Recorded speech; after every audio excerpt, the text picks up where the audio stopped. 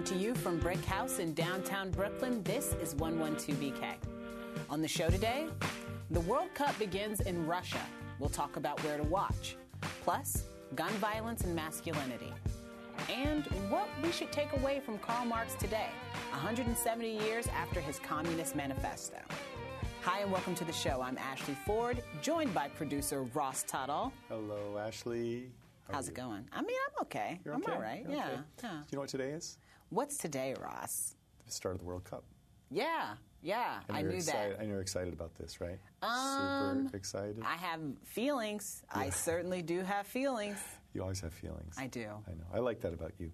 But for people who may not know, they'd be forgiven because the United States is not participating this year. They failed to qualify. Feels less festive in a way. Yes. But there's an interesting Brooklyn angle that we're going to talk about in a future segment, I hope. That, the Eastern District of New York, the U.S. Attorney's Office, based in Brooklyn, investigated the world soccer body FIFA and corruption for payouts to people to get TV rights, also for maybe placements for where the games were going to be held, which in a couple cups from now will be the U.S., Mexico, and Canada. Right now it's Russia, corruption. I don't want to make any false allegations here, but on a lighter note, we're going to check in with a local freelance journalist who's going to tell us about where are some good spots to watch the Cup in Brooklyn. We're going to do that in a moment. I think we are. Eric Helene, are you with us? Hey, I'm here. Okay. Thanks for joining us today.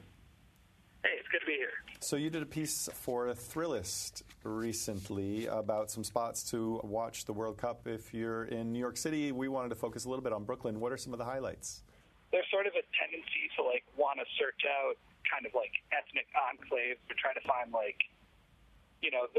hippest Brazilian bar. But I think honestly your best bet if you really want to get into World Cup soccer is just find super good dedicated soccer bars.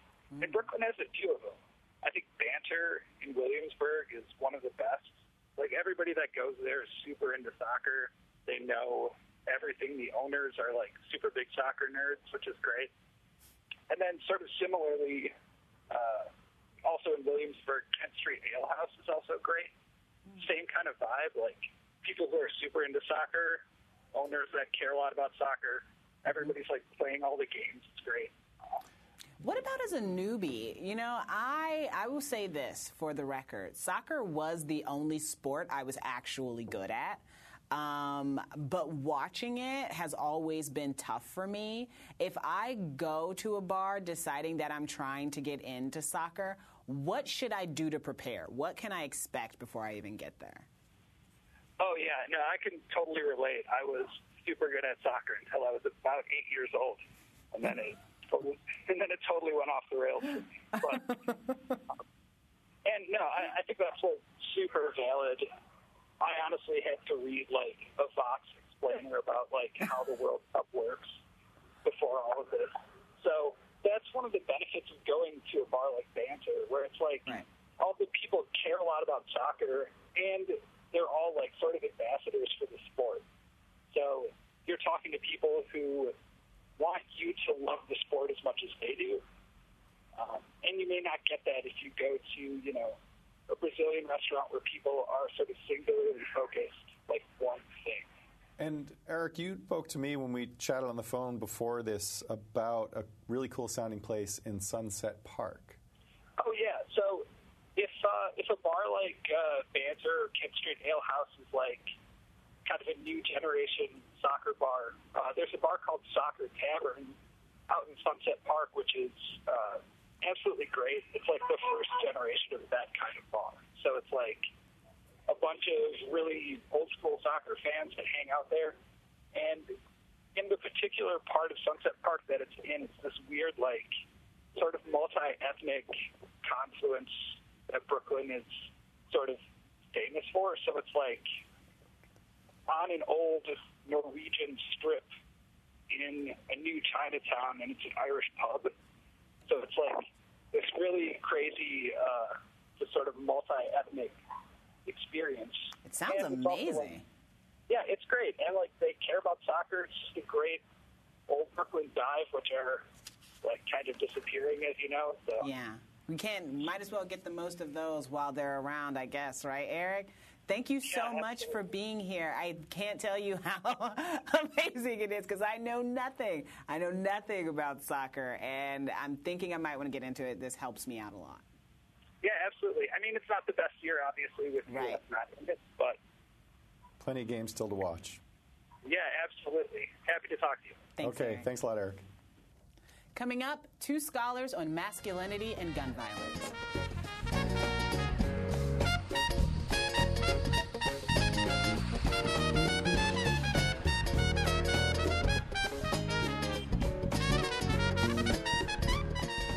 In the summer of 2016, our next guest held an event at the Brooklyn Institute concerning gun violence, religion, and masculinity. It was held on the heels of the Pulse nightclub shooting, which happened 2 years ago this week.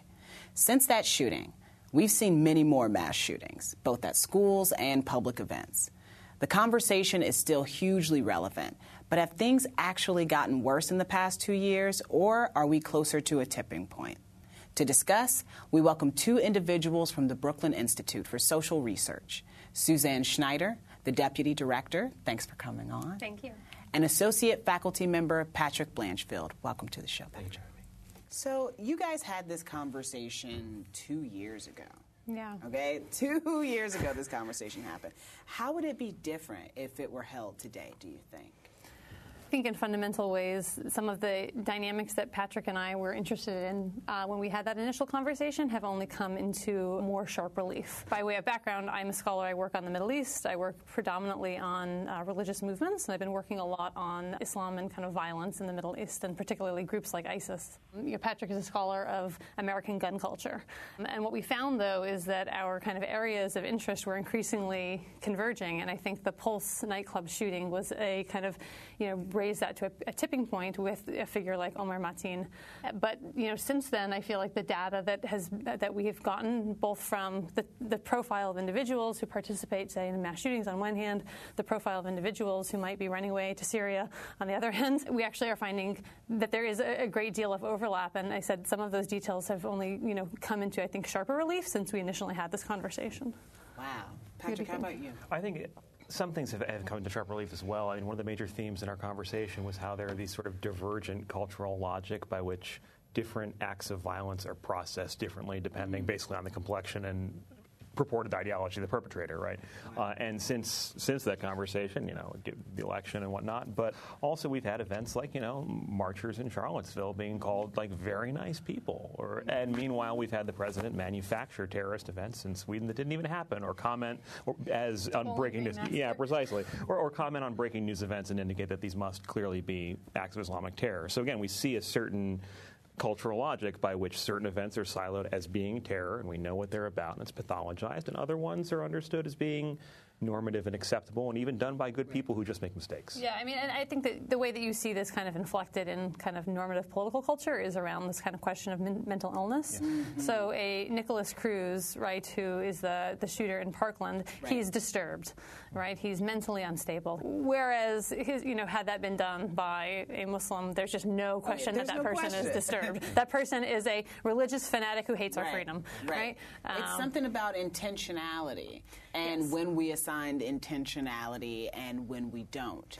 And I think that's really, to me anyway, that's the really, really interesting distinction. After the Las Vegas shooting last year, we got a real sense of how these episodes were discussed by politicians and the media, like you said. Like, it was seeing that happen. I think when Las Vegas happened, when that many people were shot at once. Do you guys remember the numbers on that? 56? I mean, it's 56, and then you had another 400 or 500 people injured in just the fray and tumble. Yes, just in the fray and tumble of it. And to hear the conversation about what happened there versus conversations about maybe what happened in San Bernardino or something, it's completely and absolutely different. Can you talk about how we characterize the people who commit these acts of atrocity is so important? Yeah, I mean, it really does matter what language we use when we talk about these things. What's happening here is that the kind of differentiation between kind of mentally disturbed white dude on one hand and kind of evil terrorist on the other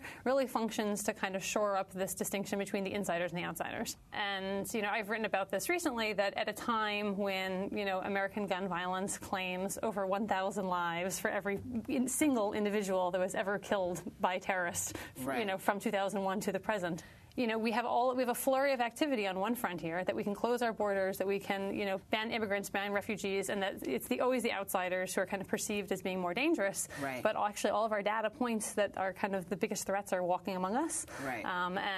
But we don't really want to face up to that, and nor do we really have the political will, it seems, to make any sort of meaningful change in terms of gun control, in terms of things that might actually make us safer. Right. So there is a kind of an apparition of safety that comes through things like stricter border security, or throwing billions of dollars at kind of counterterrorism, while at the same time, we have this runaway gun violence, which is actually killing a lot of people. And it's not why. Actually, Patrick, I'd love to hear your thoughts on this specifically, because this is really interesting to me as well.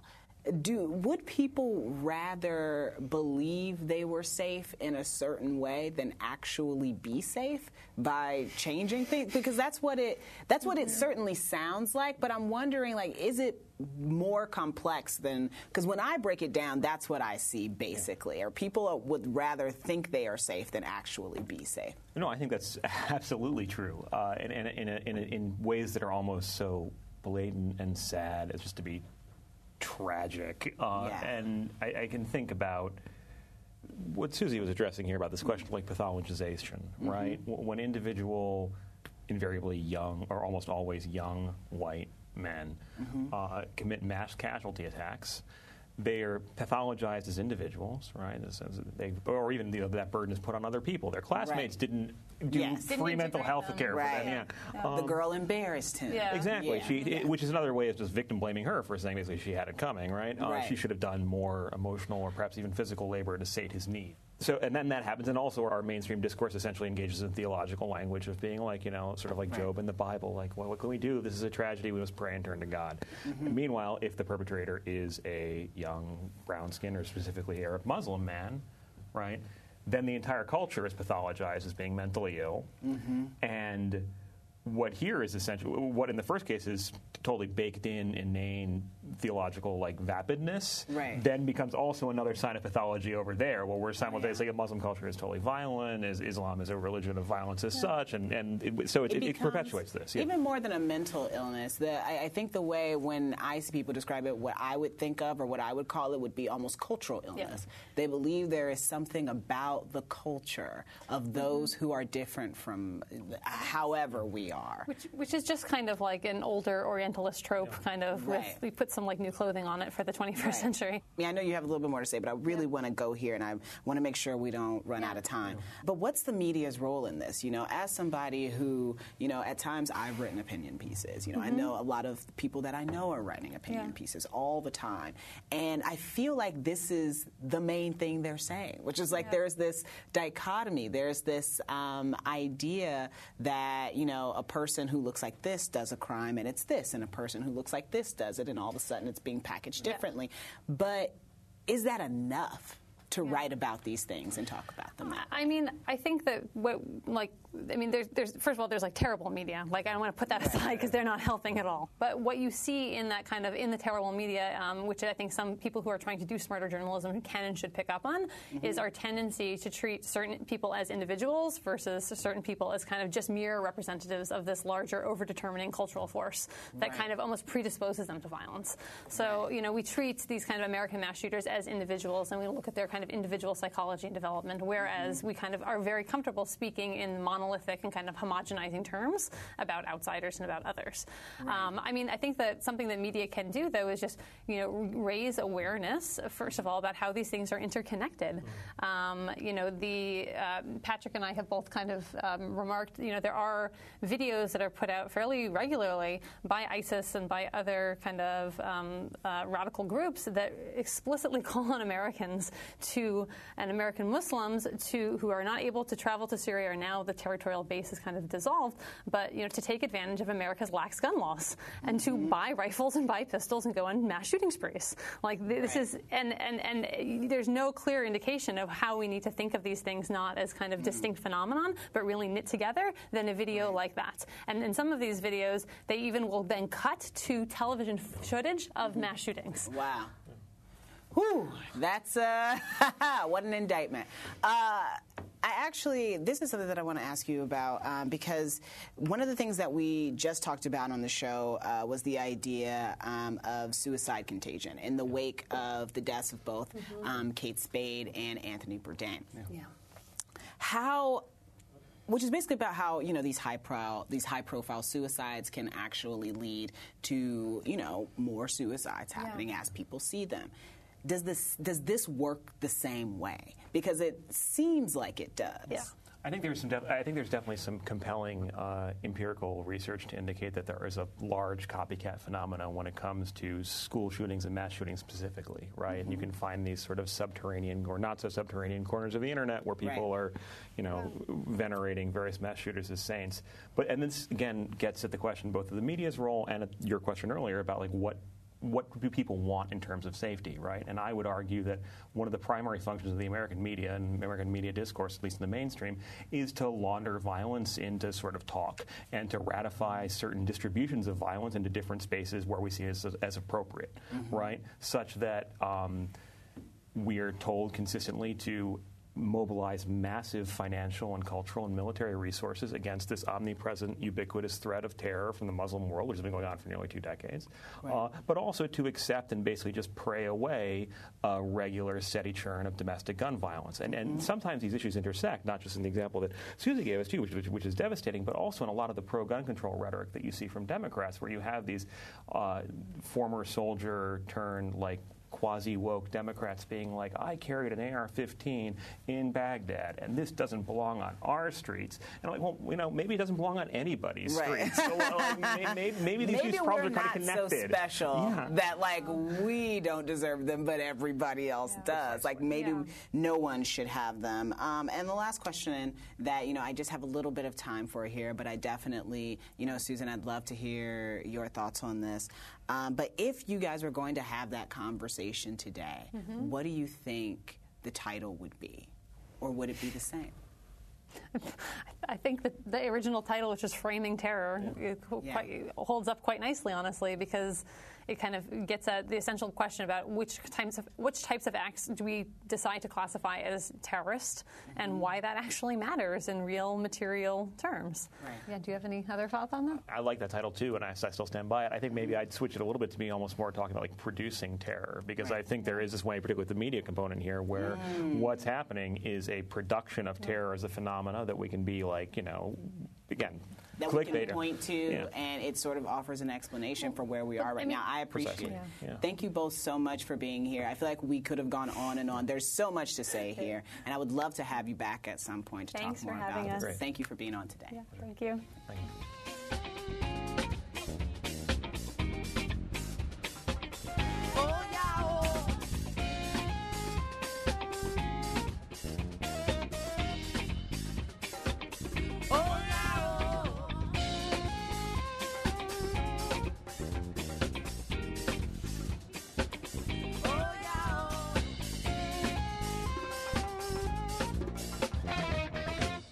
Years ago, the 150th anniversary of Karl Marx and Friedrich Engels' Communist Manifesto, a publisher wanted to reintroduce its lessons and invocations to the world.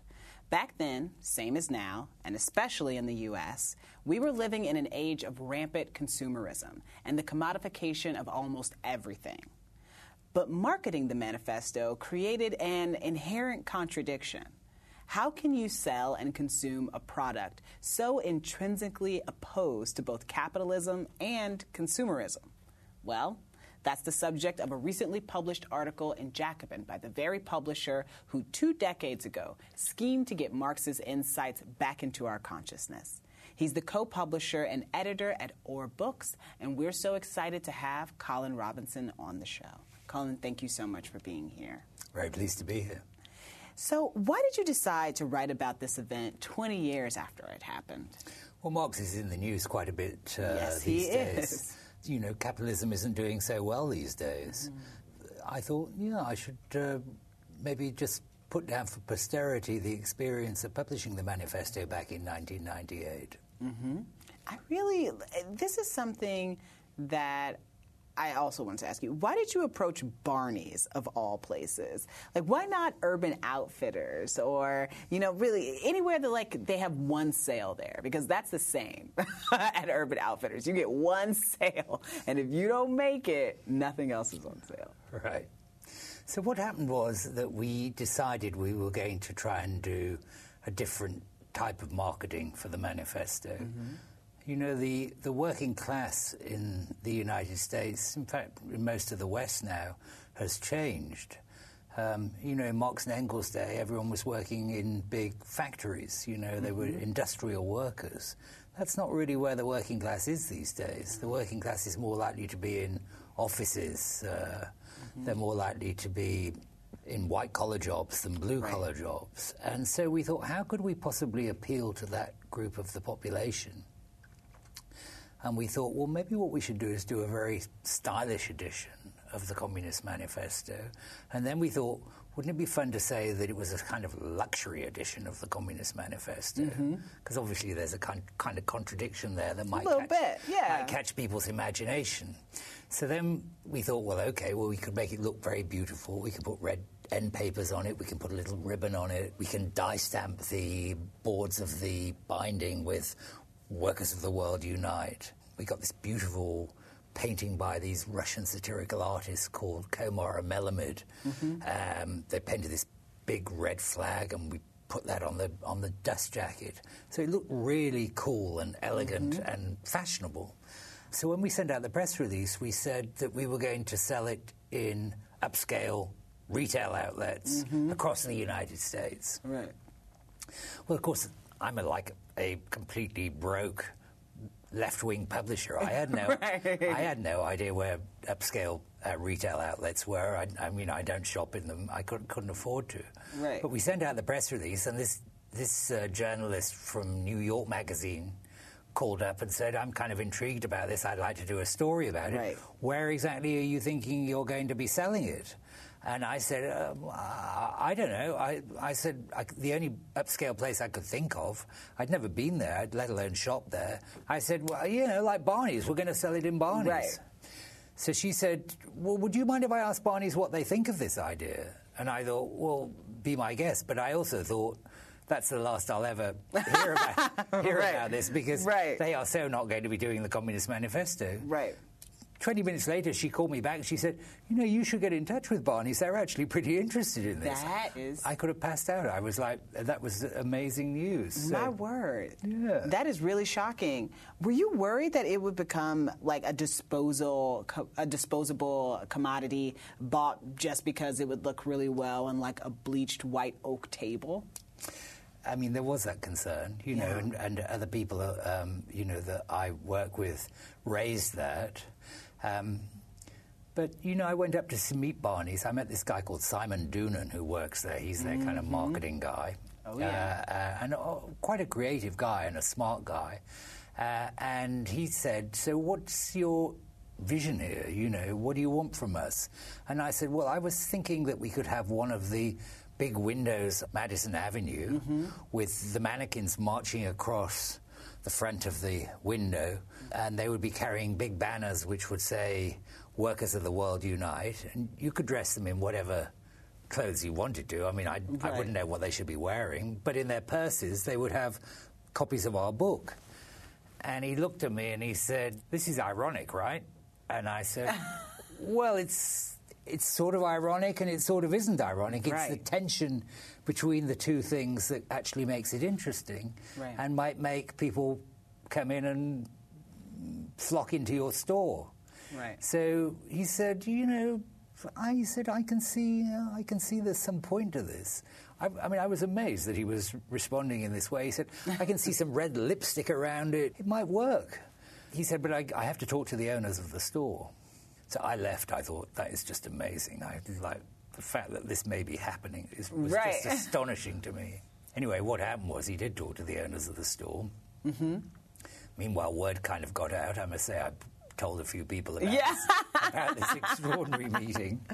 Word got out, and people started writing about it. I mean, all over the place, actually. I mean, just all over the place. I mean, the New York Times, the New Yorker, I think Associated Press put out a release, and then it went out. What was their take on it?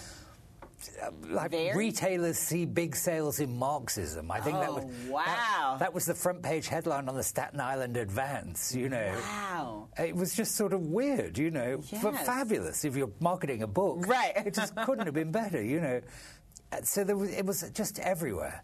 Mm-hmm. Television got interested in it. They were doing Vox Pop on the sidewalk outside of Barney's.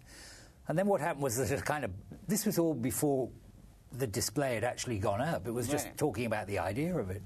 Then the backlash started. People started writing into the newspapers saying, this was the book that resulted in my great-grandfather dying in the Gulag, you know. Right. I mean, that seemed to me a bit like blaming all of the, you know, deaths that have occurred in wars that Christianity's been involved in on the Bible, you know. It's like that. We could talk about the 100 Years' War if anybody want to talk about it, but they don't ever want to talk about it. Right. You can't blame Marx and Engels for all of the terrible things that were done in their name subsequently. I don't think you can anyway. Absolutely. But there was a backlash, and in the end, Barney's didn't do it, you know. So, but by that time, we were off. I mean, we were in the news, and we were selling lots and lots of copies of the manifesto. Did anybody end up, like any stores end up having it in it? Well, I went to a event with one of the chief executives of Barnes & Noble, you know, the bookstore chain. And we kind of got chatting about different things. And he said, well, you know, why don't you come for lunch? And, you know, we could be interesting to have a talk about what you're up to. So I went for lunch with him, and I told him about the campaign we were mounting around the manifesto, and he said, I think this is a great idea. We should put it by the cash registers. So they did a national display at Barnes & Noble of the manifesto, which was great, although that upset some of the independents. Right. There was a bookstore called St. Mark's on St. Mark's Place. It was quite a famous independent. I think it may have closed down now. I think it did too. St. Mark's bookstore actually did close. But the owner said he got in touch with me, and he said, I can't believe that you're doing this thing with this big chain which puts all these independent bookstores out of business. I'm really fed up about this, you know. So I didn't know how to calm him down, but then I had this idea. We'd made a poster for the book which said, workers of the world unite, you have nothing to lose but your chains. So we changed the poster. We changed some of the words in it, and we made it into shoppers of the world unite, you have nothing to lose but the chains, you know, like the retail chains. Yeah. And we sent that poster over to him, and he was like so happy about that. He put it up in his window, and it was up in the window for several years, actually. You know. Wow. So that kind of that assuaged That's so thoughtful. I feel like that's really creative and thoughtful. And I also wonder, you know, a book like this coming out 20 years ago, and, you know, I'm 31, so there's only so much I remember about that time, but I do remember a lot of rampant consumerism then. Yeah. And so how would you see a book like this even existing or being marketed or unmarketed in a certain way in a time like this? Well, I don't know whether consumerism has taken a dip. I guess it may have done because people have less money now than they did back then, you know. So perhaps the market isn't quite as powerful as it was then. But I think the left, you know, I mean, I'm on the left. I'm a left-wing publisher. I've always tried to advance progressive socialist ideas. It's always had a very suspicious attitude towards marketing. I think a lot of people on the left think that marketing is about selling people something they don't really want. But actually, I don't think that that's true. And I think if you're not prepared to engage in the techniques of marketing, even if the ideas are about, in the end, abolishing the market, then it's very hard to be heard. You know? Right. The left has traditionally said, you know, well, if the ideas are strong enough, we'll just plant the flag and people will rally around. Yeah. Well, you know, they probably won't. That's not how it works. That isn't how people's attention is attracted. Do you think that those on the left need to be more resourceful salespeople? Definitely, yeah. I think we need to use the creativity, which is very abundant on the left, actually. I mean, if you look at people who have progressive views, you know, they're very dominant in art and design and in writing. And, Absolutely. you know, creative people, I mean, not universally, but I'd say they tend to the more progressive end of the political spectrum. So why not use those abilities to convey the ideas, even if at the end of the process you're getting rid of the market altogether. Right.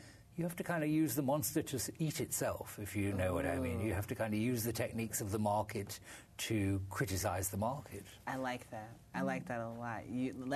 Allowing the monster to eat itself. I like that. Thank you so much, Colin, for being here and for talking to us about this. I really enjoyed it. Thanks very much. Thank you. And that's the show for today. Have a great weekend. And happy 35th Mermaid Parade for all those celebrating this weekend in Coney Island. Next week, we'll have an exit interview with BRICS President Leslie Schultz, who has run this house for 13 years.